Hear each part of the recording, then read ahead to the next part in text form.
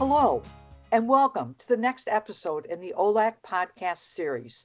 I'm Carol Oxley, OLAC co-director, and your host for this podcast. This episode will focus on how school districts are planning to respond to pandemic conditions and return for the coming school year.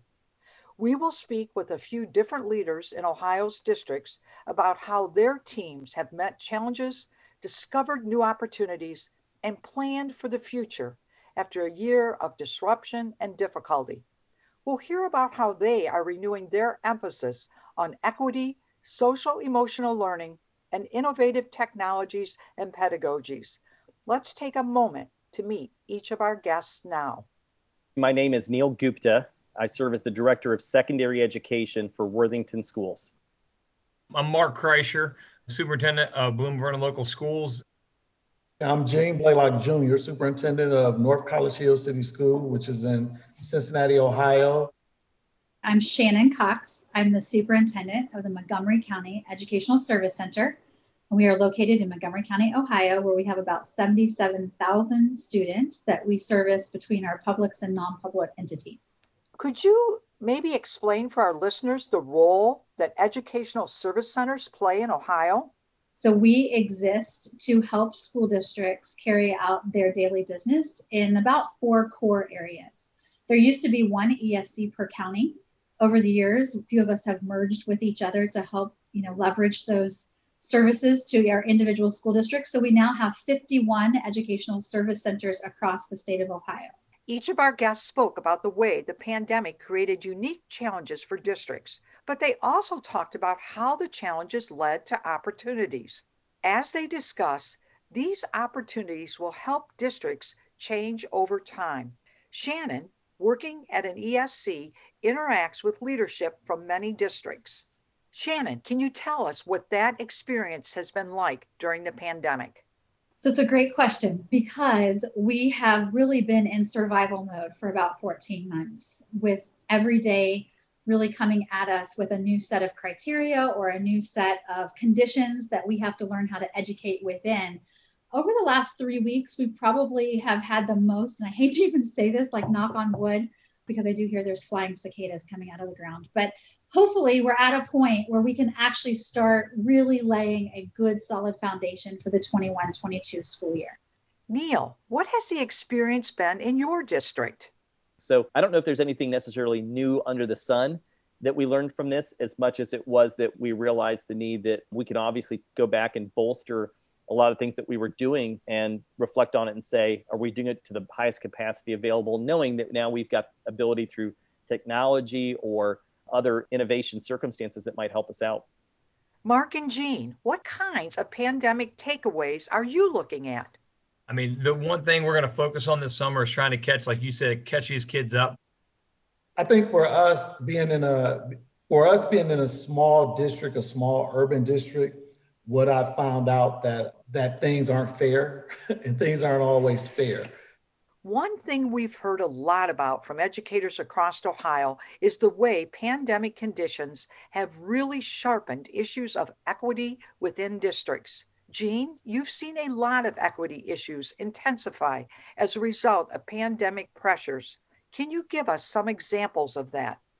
When you talk about equity, we have to talk about giving every student what they need, individual student what they need when they need it. And we have to be able to have the resources to be able to provide that. And that right there will continue to be a challenge for us. Happy to say that we have plans, but it will always be a challenge for us just because of our situation with the way the funding sources are and just our community dynamics.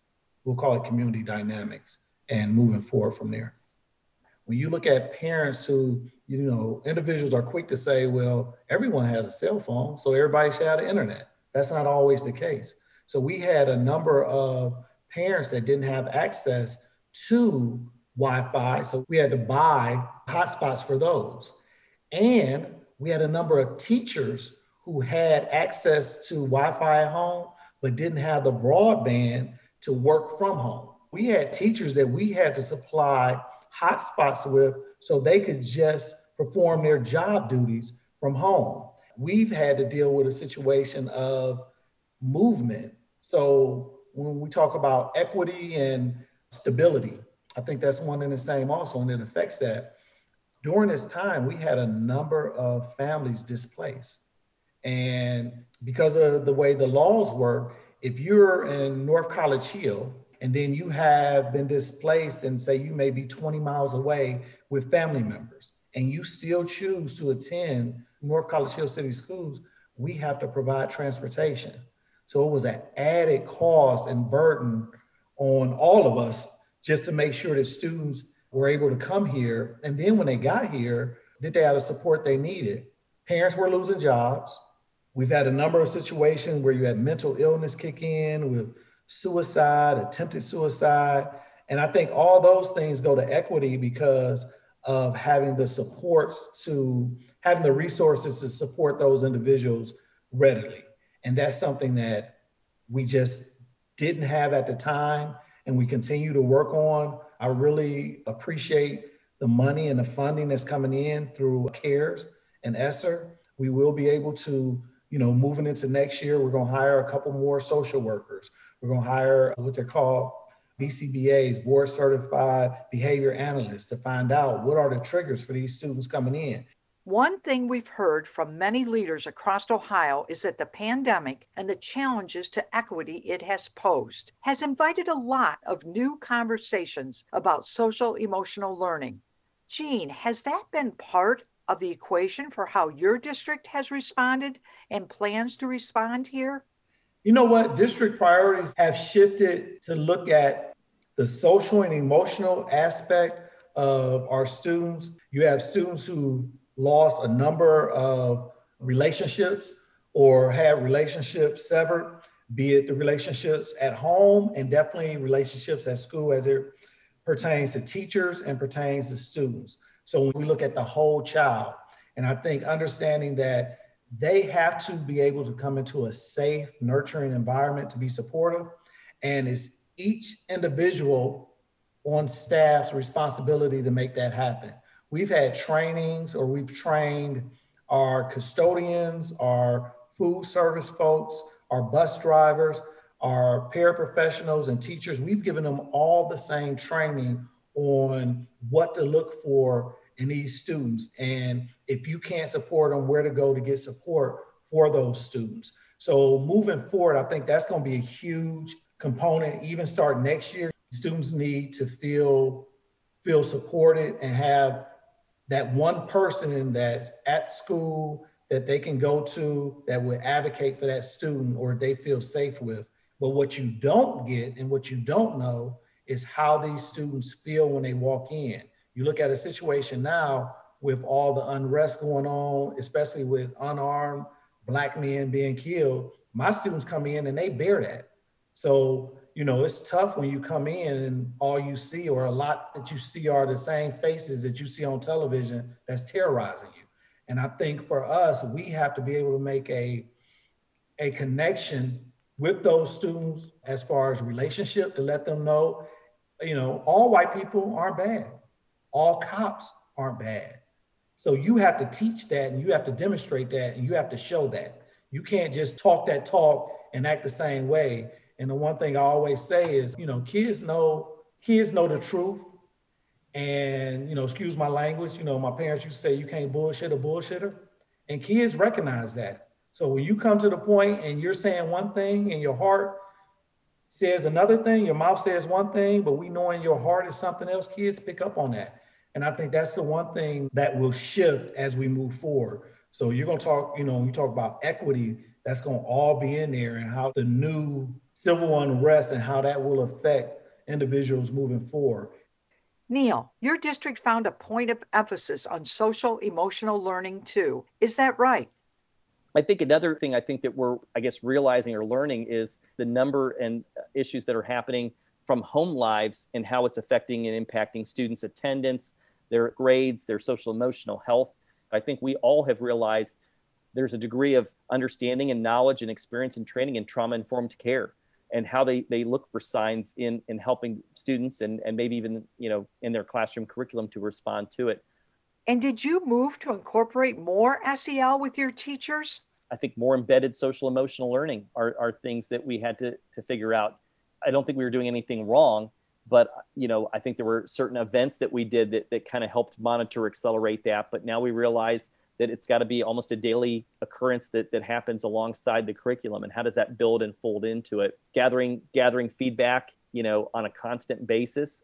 Shannon, from your chair at an ESC, has social emotional learning been part of the way your partners are thinking about the future? We, especially in the state of Ohio, our strategic plan that our state department set out pre-pandemic included a title, Each Child, Our Future. And part of that strategic plan, 1/4 of the plan rests in a domain of social emotional learning. So we were clearly on that path pre-pandemic, but what the pandemic has done, it has ripped the Band-Aid off. Undeniably, we have to pay attention to humans. We have adults that have gone through chronic stress and trauma for the last 14 months. We have students that have withstood parents losing jobs, the loss of family members, the loss of friends, isolation. And while there are glimmers of lessons learned that can be bright and hopeful for the future, what we can't forget and what needs to be prioritized is that we can't just pretend it didn't happen. We can't usher kids back into school at a full-time rate and staff back to full-time schedules and in-person schedules and not focus on the priority of making certain that the whole human is being taken care of. And that means putting some things in place, some practices and procedures in place to make sure that the adults and the students on the inside of the walls and the families on the outside of the walls know that we care about them. And that this is not just something that we flip a switch. We have learned that school districts are really a staple in their community to provide food sources, mental health therapy, sometimes just the communal check and balance of how our family is doing. Mark, as people shift to thinking more about social emotional learning, what are some important things we should keep in mind? That's an interesting question. I think it's really reemphasized the importance to me and our staff of having kids here, in-person learning. I mean, we've done the best we can with this, but I think the importance that kids are in front of their teachers every day, I think not just because of what they're teaching. I think our teachers have done a good job of, presenting lessons and things online, but the accountability factor, kids feel accountable, or whoever it is, it feels accountable when they see that person on a daily basis to get the assignments done, to stay up to date. Because I think what's happened early on, kids got a little bit behind, and as you get further and further behind, now it's become a mountain of stuff you've missed, and it makes it very difficult. So going forward, we're going to have to, the assessments, I think, are going to play an important role. No, they're not holding teachers or kids themselves accountable this year, but I think it's going to play an important part for us to identify the kids that are in need of additional supports moving forward, starting with this summer. The pandemic has forced a lot of educators to adapt to using new tools, platforms, and methods. Much of this may represent a more durable change, and with that change comes some exciting opportunities to innovate. Mark, what have been some of the payoffs of these new platforms and technologies in your district? We've learned a lot this year about the benefits of virtual learning. I think when we've talked about our teachers recording their lessons. If a kid's absent next year, rather than give them a packet of what they missed, you now can have the kid, virtually look at that lesson. It may have been from last year, but it's going to be better than just giving them a packet of information, or however teachers that, kids miss 2 or 3 days, they're expected to do their makeup work. I think this way we have lessons recorded in presentations that kids will be able to use. So I think it'll help, keep kids from getting too far behind in the future because of what we've built up this past school year. So there are some benefits to what's been going on. Neil, what are some examples of the way the pandemic has helped your district implement new tools? When the first initial shutdown came into place, and it was a time for us to figure out how we're going to use different platforms. Our district made an investment in Zoom platform for us to be able to use that with our students. We had some support systems at the district level, leadership around a blended learning coach using Schoology, one of our online platforms. And so over the summer, there was a conversation and we received feedback from our parents on, really the fatigue from the students and the parents on where to find information. And so over the summertime, through conversations with our staff, we decided to adopt a platform at the secondary level for our middle schools and high schools, which was Schoology, and then Seesaw at the elementary level. And then that meant that we had to provide training for all of our staff to do that. And that happened in small groups and rounds. We did a number of different trainings for that. Shannon, your ESC drew some similar conclusions about how to rethink content deployment as well, right?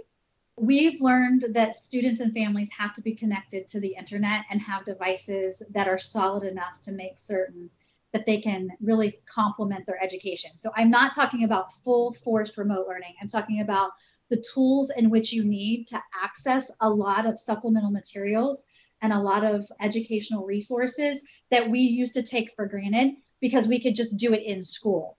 Because again, people now understand that learning doesn't just necessarily occur between 8 and 5 or 9 and 4 or 7 and 3 or whatever the times of the school day are, but we can expand on our learning over the weekend and in the evenings. So we have to make sure that that digital divide really gets taken care of. And that's not going to be something that the K-12 sector can do alone. When we faced digital divide implications, it was a healthcare issue, it was a workforce issue, it was an economic development issue, and it was an education issue at both the K-12 side as well as post-secondary. Jean, tell us how you were working on that digital divide problem in your district. So we did a lot as far as trying to train the teachers on actual instructional delivery via online or digital. That was one of the main things that we focused on this year, especially at the beginning. I think our teachers we kind of counted 2,400 hours of professional development for our teachers in that area. We also purchased iPads for every teacher. So an iPad and a tripod. So teachers could not only do live teaching, but they also could record themselves and have that for the students. That was another thing that came about through this whole pandemic or what we've been dealing with. So we've moved from the pandemic and issues of equity to solutions grounded in shared learning and technology. It's clear that Ohio's educators have many rich ideas for how we can use what was learned during the pandemic as a basis for improvement. There's a quote that says that you never let a good crisis go to waste.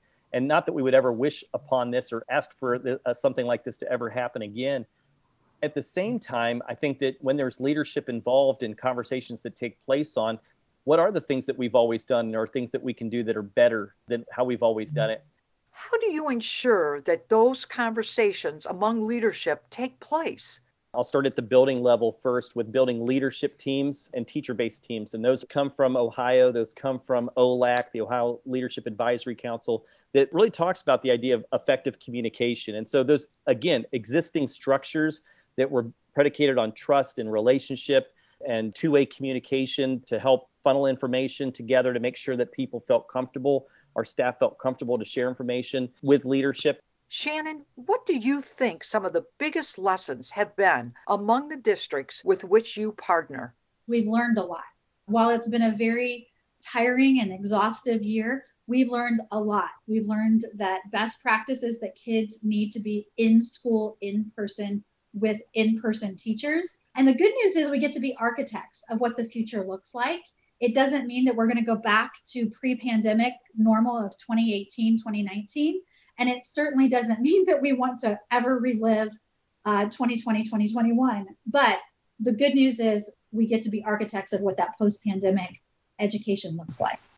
Jean, how are you imagining the coming school year in light of the last one? If we're going to get out of this funk, if we're going to, I'm not going to say get back to normal, because I don't know if normal is, I don't know what's normal anymore. But if we're going to get back into making sure our students have everything that they need, we're going to have to shift the focus to meeting the students where they are. And then once you can get that, the academics should flow. Thanks. That's all the time we have. And what an important reminder for us to end with. Thanks to Jean, Neil, Shannon, and Mark for taking the time to speak with us today. And we hope you'll join us next year as we continue to look at issues of critical importance to Ohio educators.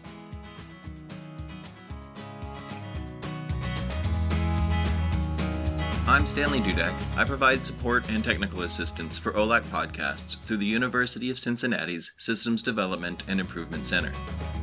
Credit for our podcast music goes to Expendable Friend, whose musical composition is licensed under an Attribution Non-Commercial No Derivatives 4.0 International License.